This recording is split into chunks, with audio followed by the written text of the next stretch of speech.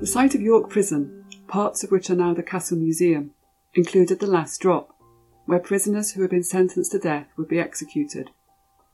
The death penalty is no longer part of the British criminal justice system, but deaths in prisons do still occur. Some of these are the result of suicide. Very small number, maybe 3 or 4 a year, as the result of homicide. But most deaths that occur in prison, nearly 60%, are the result of natural causes, the same things that people die of in the community.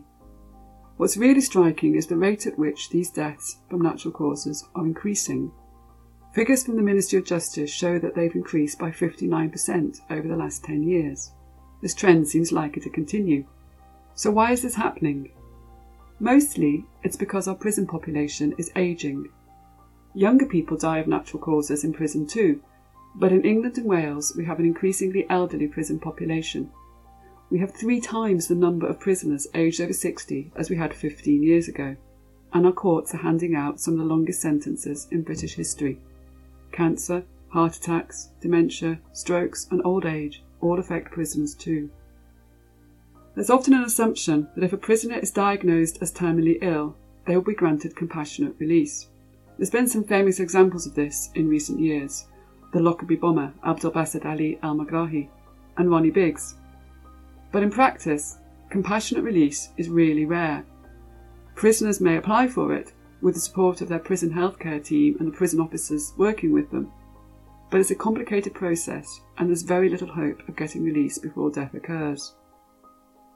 So what is it like dying of natural causes in prison today? World Health Organization and UN principles mean that prisoners have the same entitlement to medical care as the rest of the population, and the organisation with responsibility for investigating these deaths, the Prisons and Probation Ombudsman, says that in many cases healthcare staff have treated prisoners who have died from natural causes in a caring and compassionate manner. But dying in prison is different. Firstly, prisons are really harsh physical environments. There's not much comfort or colour in them. There's not much of the natural world. Some of the older prison buildings are particularly difficult for people at the end of life. Lots of narrow landing stairs and cells too small to take a hospital bed. And if you're a prisoner, you're still subject to the rules and regulations of the prison and to the prison regime, to being locked up with other prisoners. Prisoners don't have much say over their lives. There's all sorts of things you can't decide for yourself. And although family can visit, they can't be there all the time, or as involved in your care as you or they might like. Research suggests that whilst prisoners might accept that they will die in prison, they do really worry about how imprisonment will affect the experience of dying, what care they will receive, and how they will be treated by those around them. They worry that as they get frail they might be bullied, or not able to access pain relief when they need it. If they need treatment in hospital, they worry that they'll have to go there in handcuffs, cuffed to the officers who will be escorting them. Where else does someone who's dying have to think about being restrained? The focus of prisons is on security, on controlling and rehabilitating prisoners, not really on palliative care, and this growing number of prisoners dying from natural causes presents some real challenges.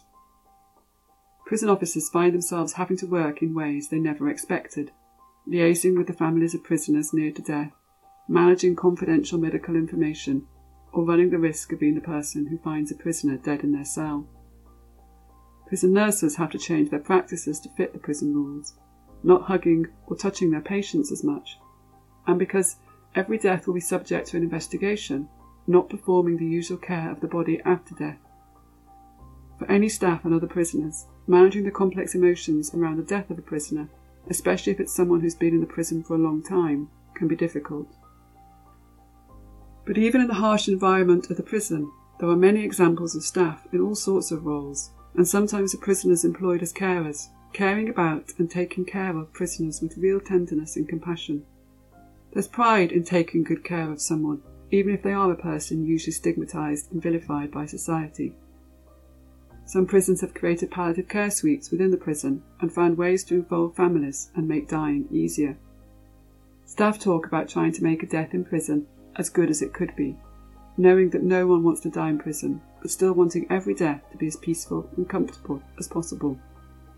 Decency matters to them. Prisoners talk about this as respect. but no amount of care, decency and respect can change the facts that a death in prison is far from anyone's ideal.